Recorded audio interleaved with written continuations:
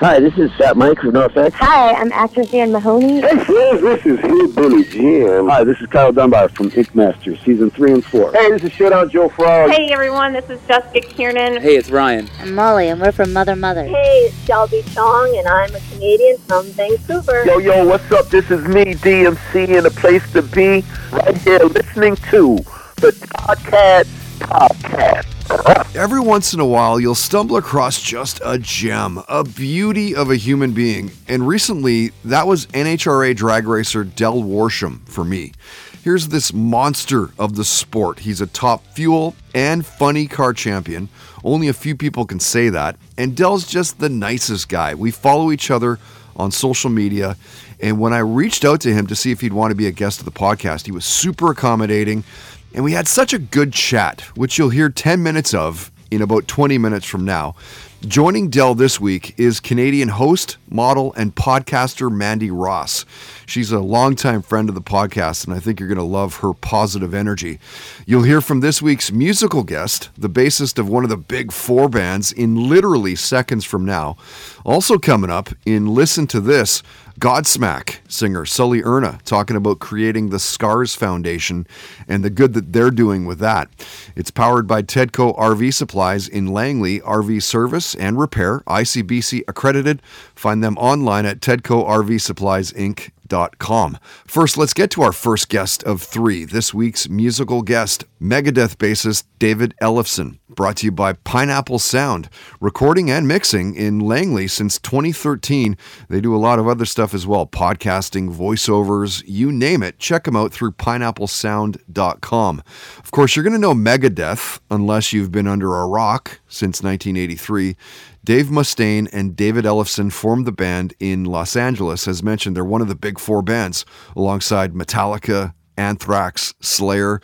To suggest they're a big band would be an understatement. 32 million albums sold, platinum certifications on 6 of their 15 studio records, 12 Grammy nominations. They won a Grammy Award for Best Metal Performance in 2017 for their song Dystopia. It's great to have one of today's biggest rock bassists on the podcast. Tell your friends who love Megadeth that David is a guest this week. You can hear the full conversation right now at our iTunes, Spotify, SoundCloud pages. Search it out through Toddcast Podcast. In the meantime, here's 10 minutes with Megadeth bassist David Ellefson. The Toddcast Podcast. I definitely want to get into why you picked the covers, how a little bit more into how you grab some of these guest appearances, because dude, it is just chocked full. It is literally amazing. But I kind of want to dig into your psyche a little bit though, Dave, and find out how you got to where you are today, and what is the music in the Ellefson house as a kid growing up? What are you being exposed to that leads you down this path? Well, my dad did not have a musical ear at all. He was the business guy. He thought very linear like that. My mother had the musical gift, saw Elvis a couple times when she was just a young girl. I remember there was a Mary Wells record, and she was sang with Diana Ross, of course, and the Supremes. There was a Beatles, I Want to Hold Your Hand, in a little 45. That was my first stuff I got exposed to. I'd get in the car with my dad and pickup truck, because we grew up on a farm. I'd turn the radio up and he would turn it down so we could talk, and it was Neil Diamond. It was all that kind of stuff. And then it was funny, when I was about 10 years old, we had a bus driver. My brother and I would get picked up second or third on the bus routes. We'd be on the bus for an hour in the morning. And we had a bus driver who picked up, he was the pastor, the son of our pastor at our Lutheran church. And he had long hair, and he was just a cool guy. I remember his name was Dwight. And he listened to, he was a rocker, so he listened to WLS AM out of Chicago. And I lived about 8-hour drive from Chicago, so AM waves, of course, because they're longer, will reach over to my little Jackson, Minnesota. So on that, it was Styx. I mean, everything from Lorelei, Lady, that kind of stuff. Sweet, Ballroom Blitz, Fox on the Run had just come out. Then, of course, ELO. And that was in Bachman Turner Overdrive. Kiss Shout It Out Loud was a big hit on the radio. That was the stuff that I heard that and went, wow. And at the same time, there was stuff like ABBA. Who takes you down the heavy path? Well, it's interesting. I mean, obviously hearing Kiss and seeing that, that drew me and probably most of my, my now famous rock and roll buddies. Like everybody. Yeah, I mean, everybody from Todd Kearns to the Anthrax guys, Totally. to Mike Portnoy, all of us, we all seemed to, that spoke to us. That drew us in. There was something dark. There was obviously a fantasy involved with the whole Kiss thing with the creatures and their whole mystique. And that, that obviously, that was a big thing for us. That really drew us in to this fantasy world of rock and roll. And I think we all lost ourselves into that. And that is why we are here, quite honestly. And it's funny that, then I would move to LA upon my graduation, meet Dave Mustaine, we start Megadeth. And Megadeth is the opposite of Kiss. It's stripped down jeans, t-shirts. It's more like the Ramones or something, where it's very just, kind of high energy jeans, t-shirts, leather jackets, is the opposite of Kiss. Yeah. But it's interesting because I meet a lot of people who say they're inspired by Megadeth and they don't sound anything like Megadeth. Some of them are even pop musicians, Post Malone, guys like this, And so I like, that when people are inspired by my music, our music, and they find their own voice and their own path to do their own thing. Has Dave Mustaine changed much in the way that he approaches music since you met him? Not at all. Not one bit. Yeah. He's pretty much the same. And I admired his tenacity and stability in that area. Dave, is a very different band because when Dave and I met, we would sit around and talk about, the idea was conceptualized before we even played a note together. I mean, Dave was writing a song called Megadeth, which was then retitled Set the World on Fire. And it didn't even come out until our third album, So Far So Good So What. That was the very first song that Dave had written post Metallica. And I met Dave, literally like 6 weeks after he was out of Metallica. So it was a pretty fresh wound. Dave was really very kind of introspective on his life and kind of looking at things of what had happened. And I think he was kind of considering his options. He kept saying, he goes, if this thing doesn't work out, I'm just going to go into computers, and I'd be driving. I was the only guy that had a car. So I'd drive everybody around, and Dave would ride shotgun and he'd always turn the radio on. In LA, it was KLOS and KMET. And back in that day, radio was so cool, FM radio, because, they played everything from Yes and Deep Purple to Ronnie Dio and Iron Maiden, Power Slave, and, and then they'd have these metal shows, that would have the Right. newest stuff that was going on. I remember when Queen of the Reich from Queensryche was on like the midnight metal show because, they were one of the new bands. And then eventually Megadeth, they put one of our demos on there and stuff. So such a creative, just an awesome time to land in LA in 1983, so I don't know, the good Lord, had me and Dave meet for whatever his purpose is, so. And what was that meeting? How did that meeting take place? Like, how did you meet him? Well, first, me and my buddies were just looking for some place to buy some beer and cigarettes. That's why we knocked on his door, because he lived right up above us. And we saw him walking around in the apartment building. He looks like a cool guy, and we were underage, so we couldn't even buy beer in California because we were only 18 and the drinking age was 21. 21, yeah. And so we needed an accomplice, But, Dave was cool, and it was kind of that, we buy, he'll fly kind of thing. So we just walked down to the corner liquor store. I still go in that liquor store from time to time. Oh, yeah.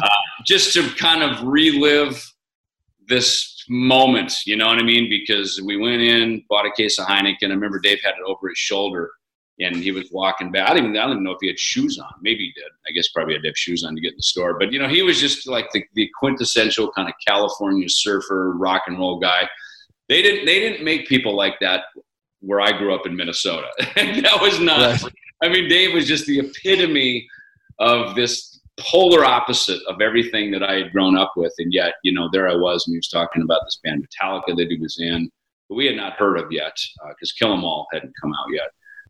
And Dave is a great storyteller, and these stories he would tell, and he's very captivating. And I soon realized, walking on Hollywood Boulevard, there was a lot of Vince Neil lookalikes, a bunch of David Lee Roth lookalikes. Obviously, Van Halen was very popular. Motley Crue was just starting to really take off. The US Festival had just happened a couple months earlier. And Randy Rhoads had sadly just passed. So Ozzy Osbourne was getting most of his musicians out of LA. So there was always like, we got to get to LA. That's where it's going on, you know? And, you know, so that just to be there and then, you know, to meet Dave, and, you know, I could tell Dave, I was like, okay, Dave is destined to be a star. I mean, this is a guy who's, you know, that is his purpose on the planet. And he seemed very focused on how to get there. He's like, he had the map, he knew the way to get up the mountain. And, you know, and as he was the general, he needed a lieutenant, and that became me, you know, and that's really been our relationship ever since from day one. That's a really good way of putting it. I'm curious, what was your first concert? My very first concert was Kiss on the Rock and Roll Over tour, February 6, 1977 at the Met Center in Bloomington. Remembers the date. Well, and what's funny about it is I just saw, you know, I've seen Kiss a bunch, and of course we, you know, performed with them and you know, done shows with them as well. But yeah, I went to go see the end of the road tour when they came through Phoenix early last year, I guess. And I bought a T-shirt, and it had the Kiss Destroyer. It looked like the T-shirt I bought at that show in 1977. I didn't know bootleggers, but I bought a shirt outside from a bootlegger, and it was a crappy shirt. You know, you wash it once and it falls apart. Yeah. And, you know, I was that kid. I didn't know, you know. And so I bought this shirt. And so at the end of the road tour, there's a shirt that kind of looked like that. It was the Destroyer cover, and on the back it had a bunch of tour dates. And I got home and I'm looking at the tour dates, and I'm going, how come they don't have Glendale, Arizona on the dates? And I realized that these are the tour dates from the Destroyer into the Rock and Roll Over tour, because they were kind of seamless. I think it was kind of a seamless transition. They didn't change their costumes. And I remember Eddie Trunk and I were, you know, beefing over, like, was that Destroyer? Was that Rock and Roll Over? Was that Love Gun? Because those three kind of ran together. And I love when you get with other Kiss nerds, because, you know, and we got people to do the same with Megadeth now. You know, they nerd out over what show, what song list. And so I get it. I am part of one of those bands now. And so, you know, again, kind of back to No Cover, it's just this whole circle, you know, we're fanboying out and paying honor to, you know, the idols and the heroes that got guitars in our hands and gave us a path forward. And then I, of course, meet Dave, and, you know, we find our own path forward, and we've now inspired a bunch of groups, you know, that have come behind us. So it's, you know, it's nice to just be part of this sort of cycle of life. Musical guests of the Toddcast podcast are powered by Pineapple Sound, providing recording and mixing services for a wide range of artists and genres since 2013. Check them out at pineapplesound.com.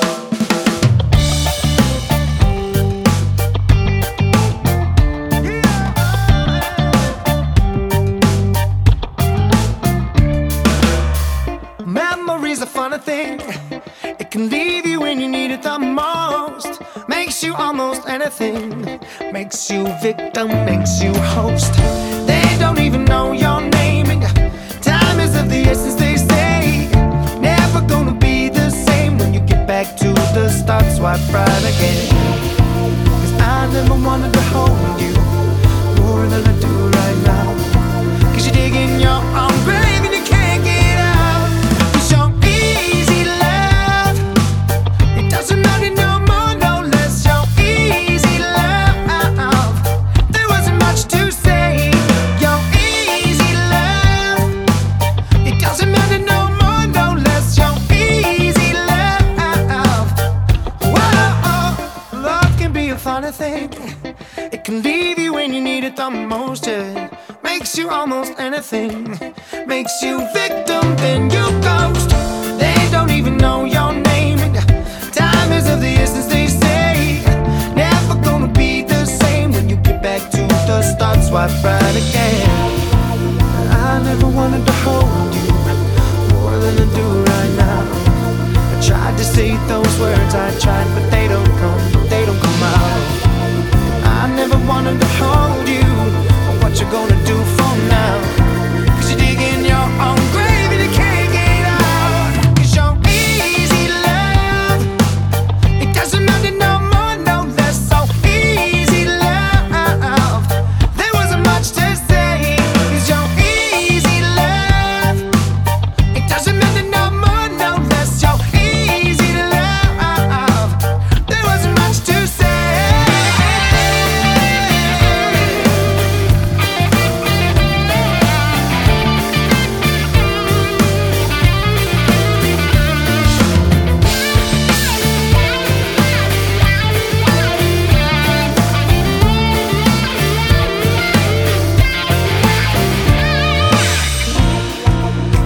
never wanted to hold you more than I do right now. Tried to say those words, I tried, but they don't come out. I never wanted to hold you, what you gonna do for now? 'Cause you're digging your arm, baby, and you can't get out. 'Cause you're easy to love, so easy to love. You're easy to love. It doesn't matter no more, no less. So easy to love. There wasn't much to say, 'cause you're easy to love. It doesn't matter no more, no less. So easy to love. There wasn't much to say. So easy, just so easy. Oh, it's so easy, just so easy. Oh, it's so easy, easy love. There wasn't much to say. And now, listen to this on the Toddcast podcast. When you hit your stride, the impact that you make is undeniable. Let's talk Godsmack for a sec. They've had an incredible career. Any band would be enviable. They've had 3 consecutive #1 albums on the Billboard 200, 23 top 10 hits, 17 in the top 5. They've sold over 20 million albums worldwide. It's Godsmack Day in Boston on August 6th. Fair to say they hit their stride years ago. And when singer Sully Erna was a guest, we talked about binge watching The Sopranos in Entourage. He shared the story of meeting Rush's Neil Peart. We got into superpowers, specifically his love of Deadpool and the movie Hancock. We talked about the documentary he's working on and being influenced by Aerosmith, Boston, and Zeppelin early on.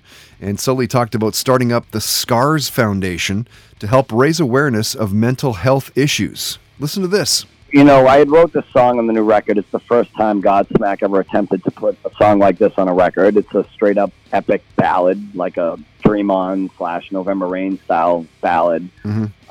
And, you know, the inspiration behind it was just through an experience I had with someone who, you know, had a lot of baggage and scars and things that they were embarrassed about or made them feel insecure. And when things came up, they would be the kind of person that would push away rather than want to communicate and, you know, talk through it and just accept it as part of their flaws and things like that.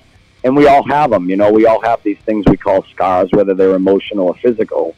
And then from there, you know, I was just thinking this could be a really great cause, and I've always wanted to do something with a nonprofit. And so I developed an organization called the Scars Foundation, which we just announced a couple of days ago.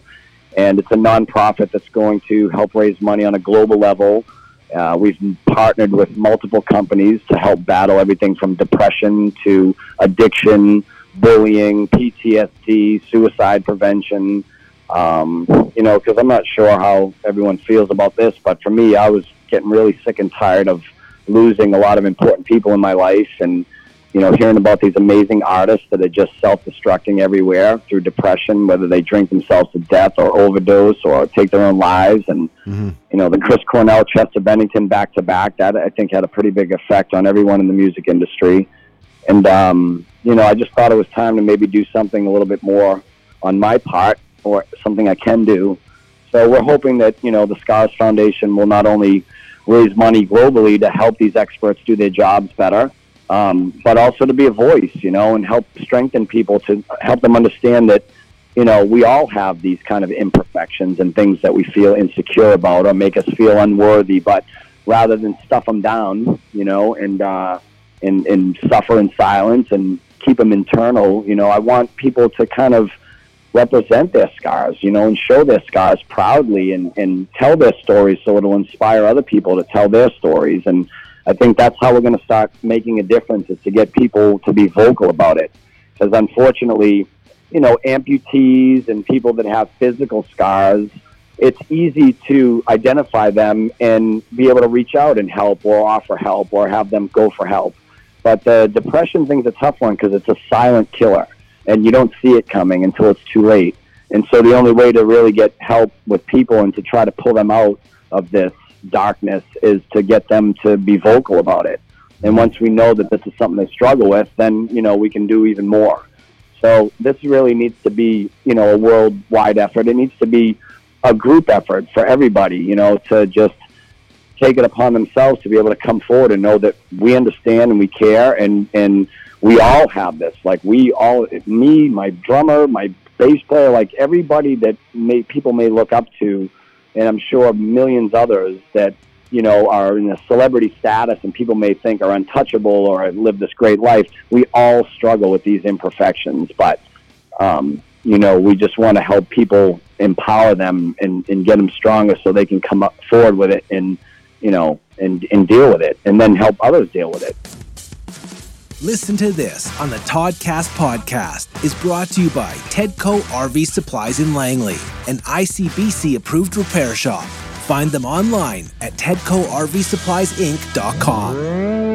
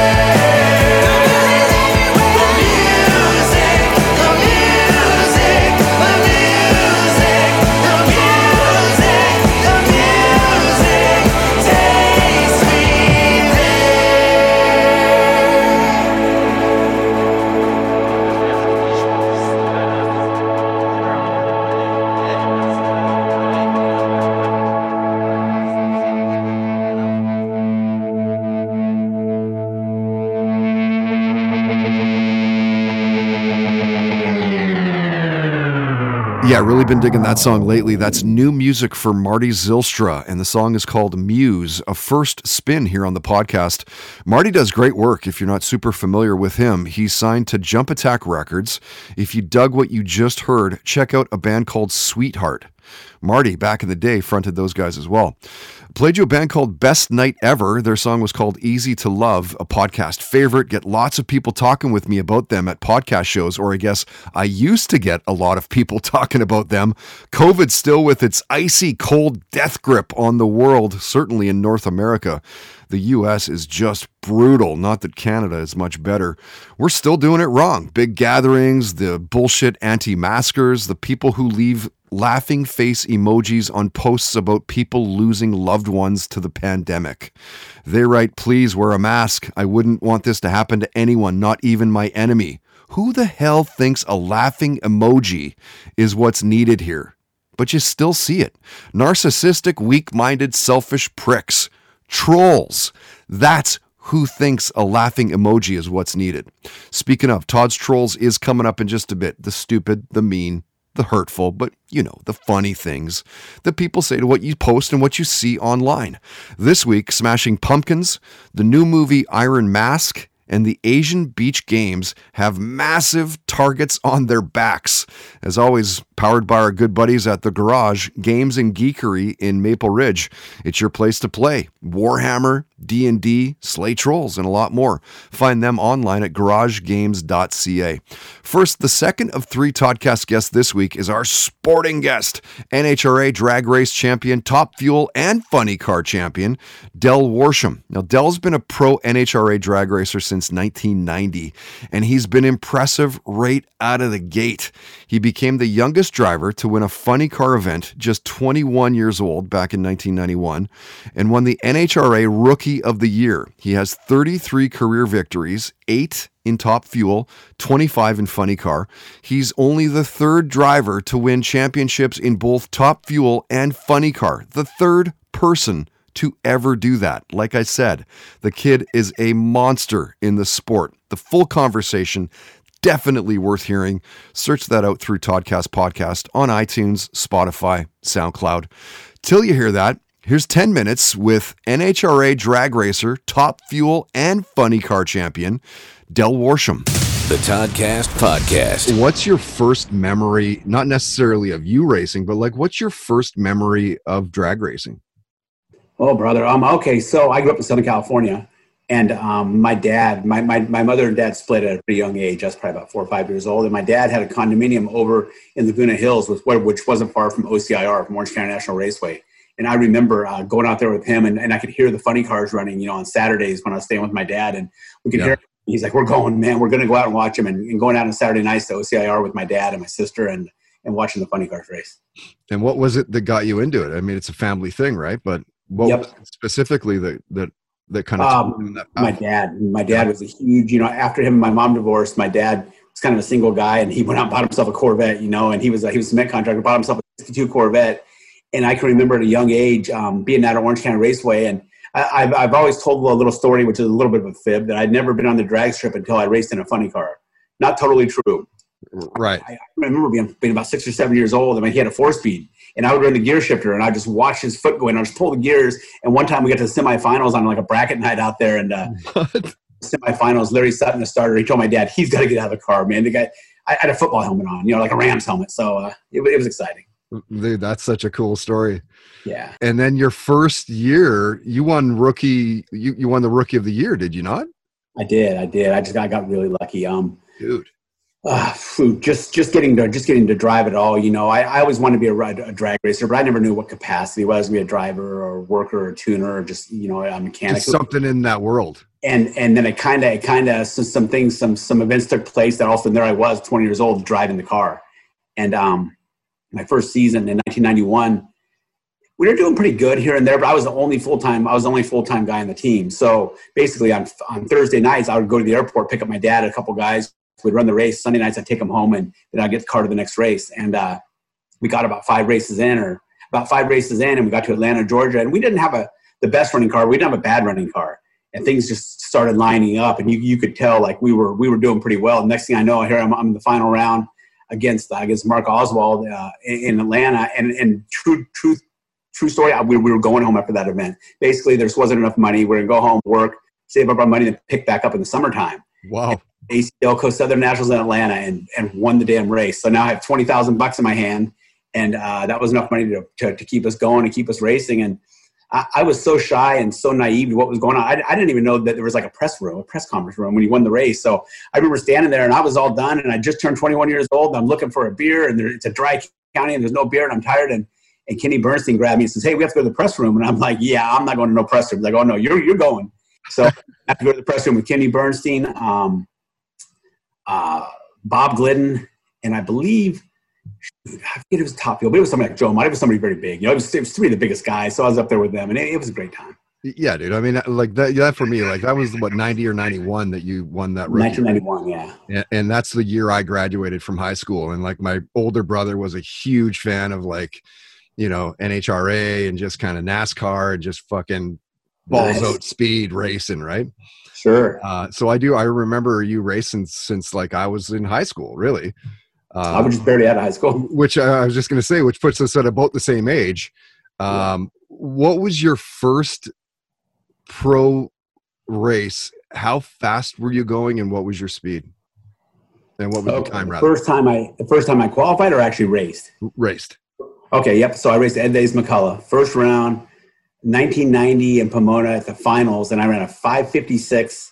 And like right around, I think 262 miles an hour or something like that. And I lost my first race, but it was a decent race, and I didn't lose. And I didn't smoke the tires. I didn't run into them.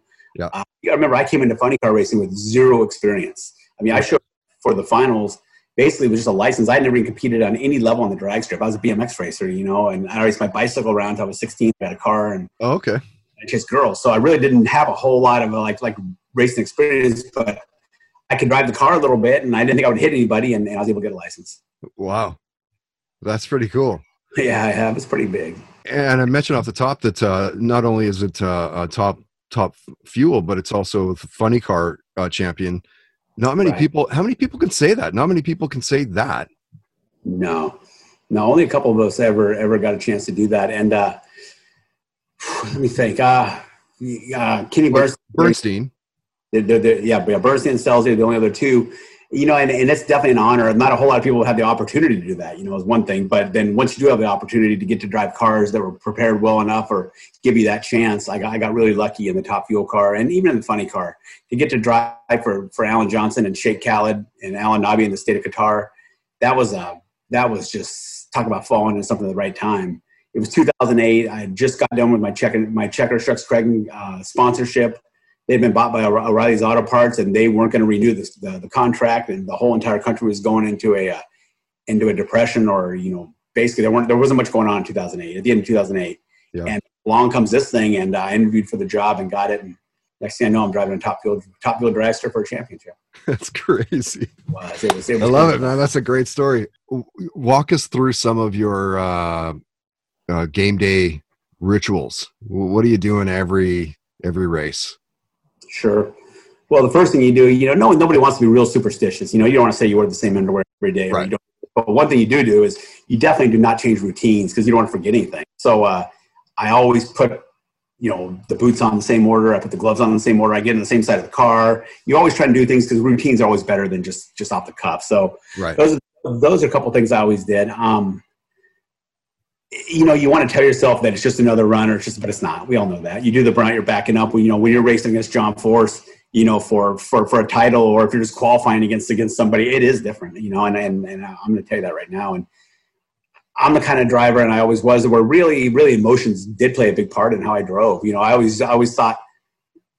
I don't say I tried harder, but I've tried harder maybe at reaction times in racing, and I tried a little bit harder at just driving the car better and qualifying. And there's some drivers that can do both great. Sean Langdon drove for us, when I raced with him, and he was such a focused driver. He could cut the reaction and drive the car. Well, I'm kind of like, I could do one or the other, but I couldn't do every day at all times. I kind of had to pick those moments and rise up during those times. So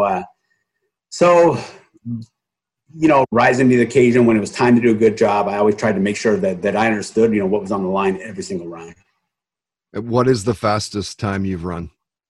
In top fuel, I ran a 3.73 at 3 128, and then in the funny car, I ran a 3.83 at 333, 332, right around there. Can you explain that? What that's like, the pressure to your body and stuff? Like, is there any way to actually? There is. Yeah. You know, because I've driven both cars. Back when I first started driving in the early 90s, I actually drove both cars in competition during the same time at the same events. I raced the U.S. Nationals one time in both cars and won rounds in both cars. One first round, 6 minutes apart. And the funny car, let's start with the funny car. I drove it first. You sit way far back in a funny car, and you can't see anything moving on the side of you. Whereas, like, there's no like sensation of speed because there's nothing really going by your peripheral vision. You can't see things going by where, let's say, like in an airplane, when you're taking off on the runway and you're going along, you see the buildings in the road, then all of a sudden the airplane rotates and it just goes to blue skies and you don't know you're going fast anymore. Mm-hmm. So the fuel car, you can see things going by you and the sensation of speed is very great. You sit low and you can see the front wheels turning, you can see the guardrails going by, and it just feels like what you would imagine with 330 miles per hour. Our sensation of speed is not there.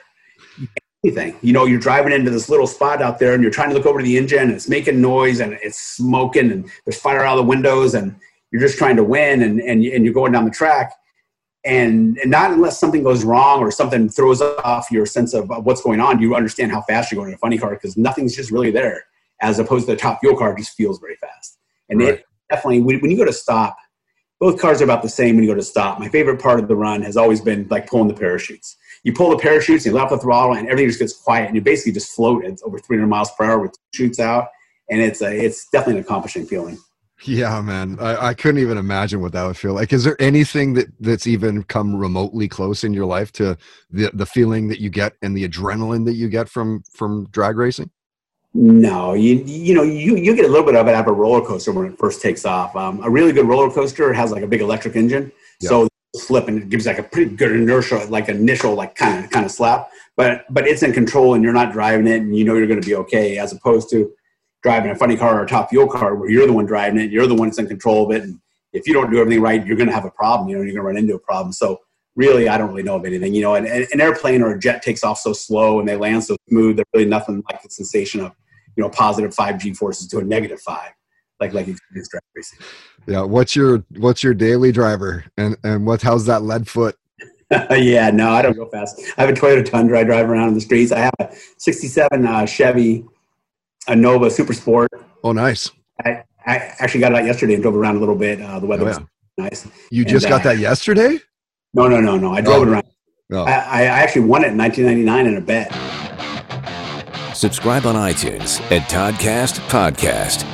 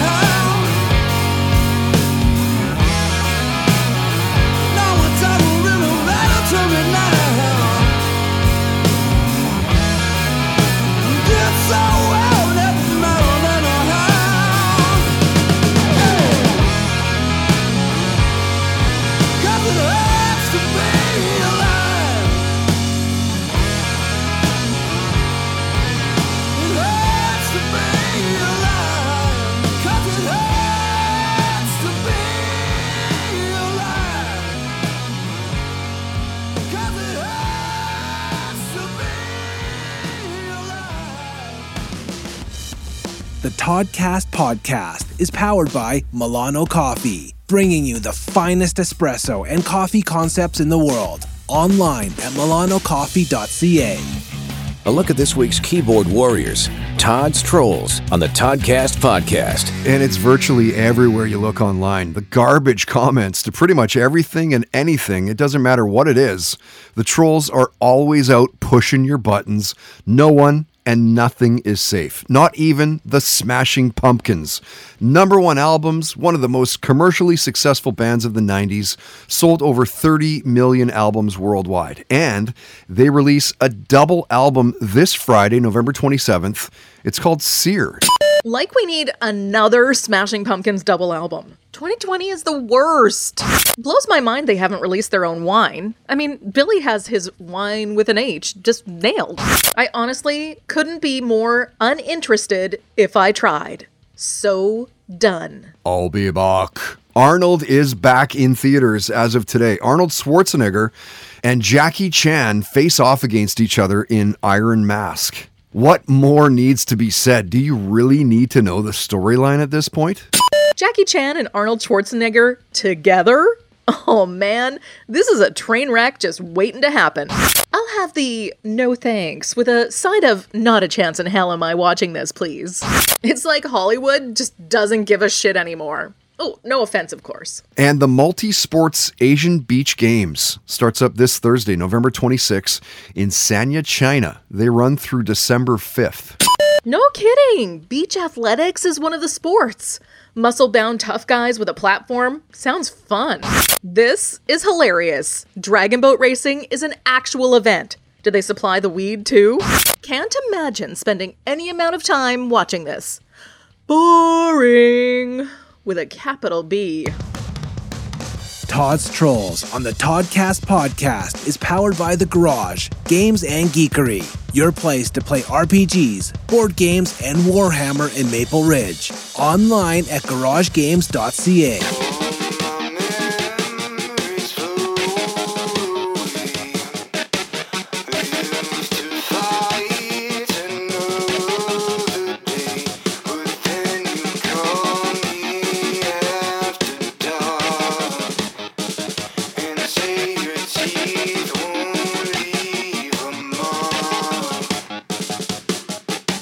Time and time we do the dance.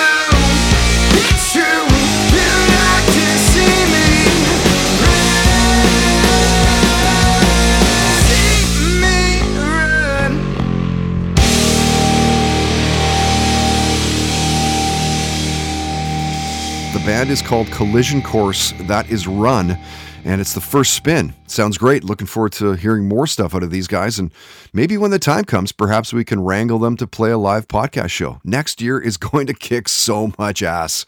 If you recognize the voice of the band Prior, that's because it's a new project from the drummer-singer of Pride Tiger, Matt Wood. Matt's new band is called Good Is Gone, and the song you heard was called Tall in the Saddle. And right before COVID disrupted everything, Matt and I were talking about getting them to play a podcast show at the Railway, and no doubt as soon as we're able, we will get that dialed up once again.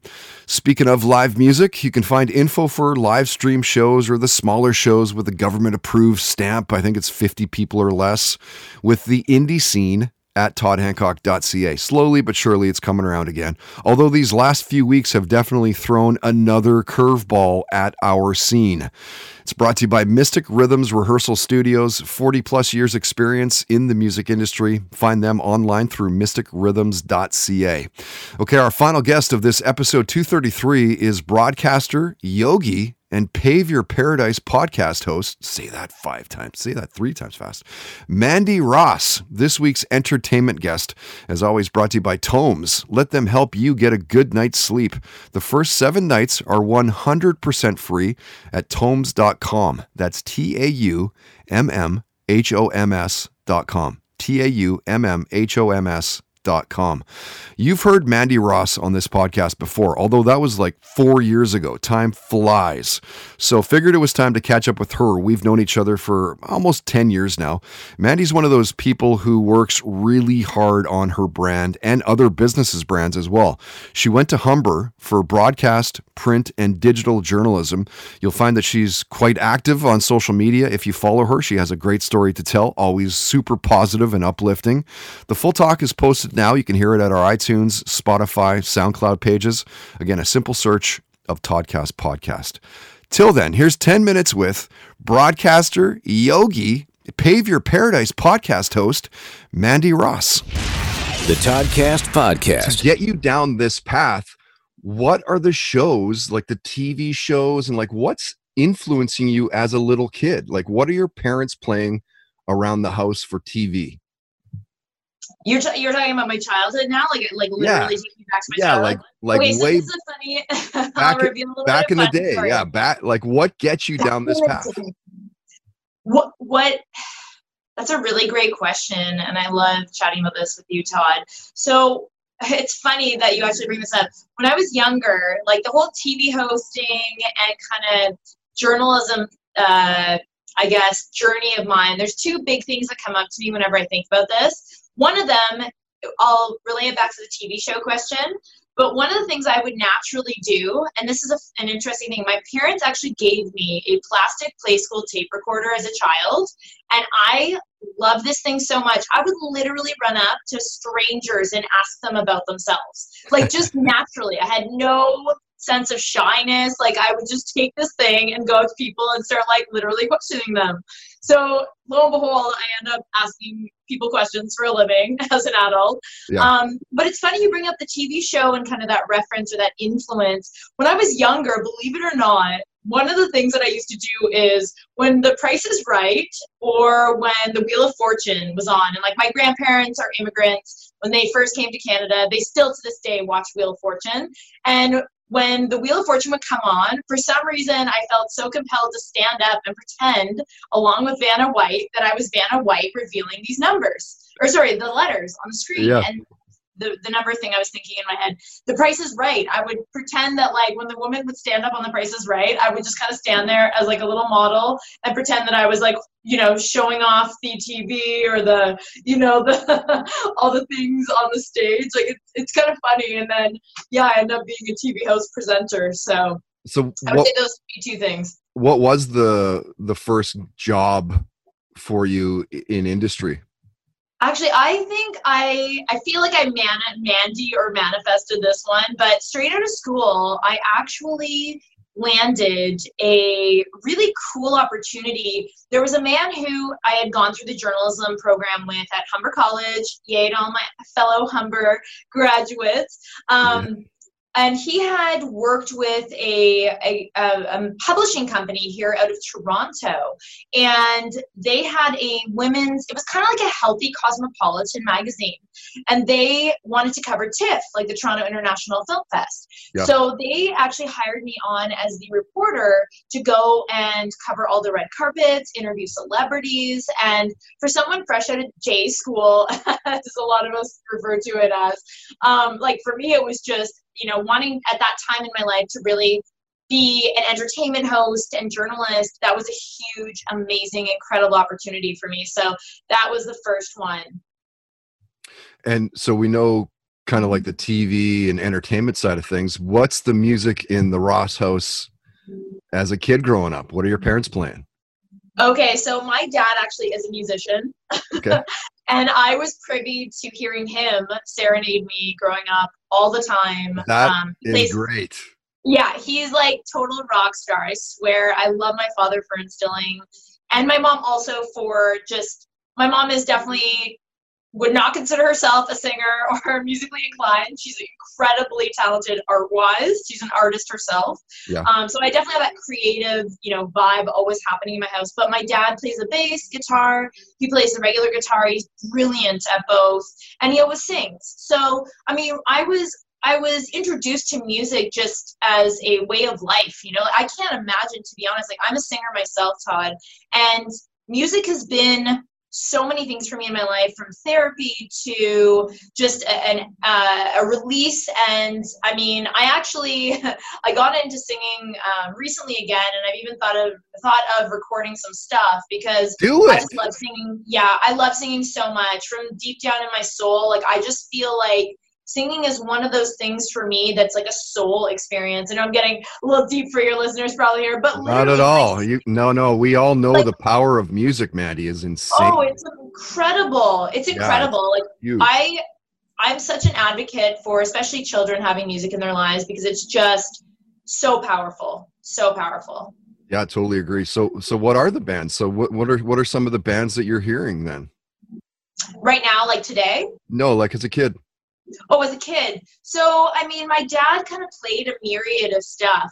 He would go for things like classic stuff, like the Beatles. He always would be playing. But I mean, he was an interesting one because he'd always be playing the bass guitar to a lot of these things. So, I was privy, I say, to things like Stevie Wonder and the Beatles. And my dad kind of leaned more somewhat towards folk and a lot of Canadian artists, actually. He was very prevalent about playing Canadian music in our household and really supporting the Canadian arts. Yeah. So, I mean, people like Sarah McLachlan, I'm just trying to think off the top of my head. I mean, we listened to a lot of, I loved it, but things like even Madonna, Janet Jackson, there were so many different types of music. Sometimes there would be rock music, country, there wasn't really a specific band. There wasn't Bob Marley. My dad loves Bob Marley. There was always just really cool music playing in our household. Yeah. Maddie, tell us about your podcast, Pave Your Paradise. Yeah. So last year I actually started my own podcast, and that's exciting. It was so exciting. It was I just felt for so long I had this message inside of me that I wanted to get out, and I didn't really know which medium I wanted to go with because, as you know, having been a TV host and I've done radio, I've done all these different things, writing, I didn't know exactly what I wanted to do, and it just came on me. I was actually literally, the conception of Pave Your Paradise podcast came to me when I was literally, it was kind of I'll share. I don't mind. You are a good friend, Todd, and I'll be vulnerable with y'all listening or watching, tuning in today. So I was literally sitting at the time in what is considered quote unquote paradise, which is in Bali, and it was a gorgeous place. And I was actually going through some personal stuff at the time, and it just came to me I had been thinking about starting a podcast for a while, something to do with self-development and things surrounding mindset, manifesting, even health and wellness, because obviously, those are some of my biggest passions.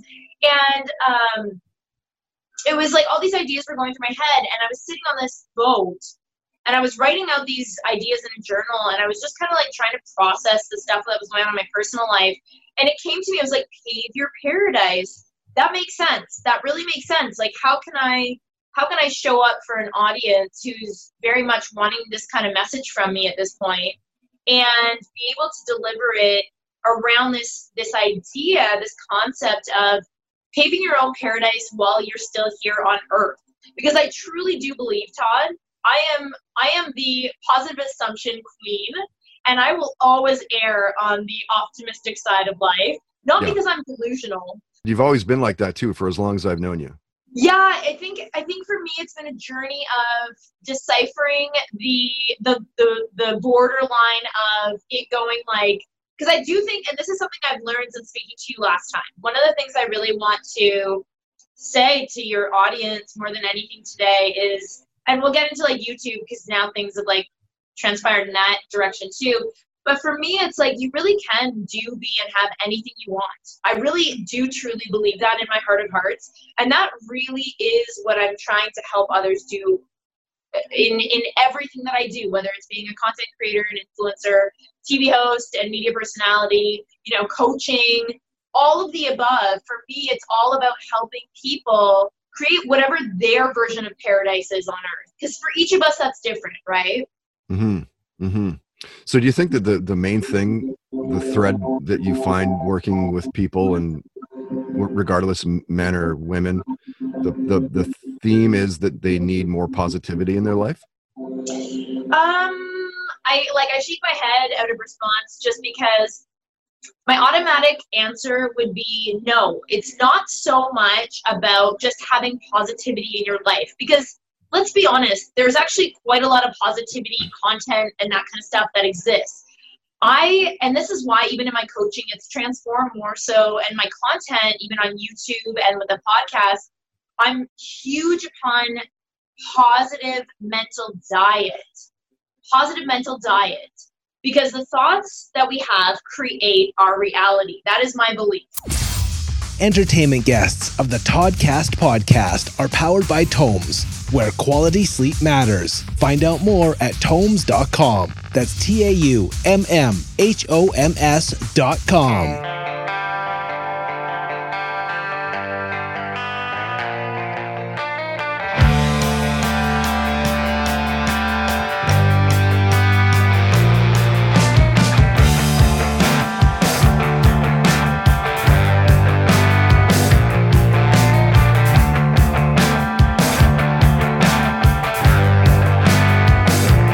I've been here before with you laying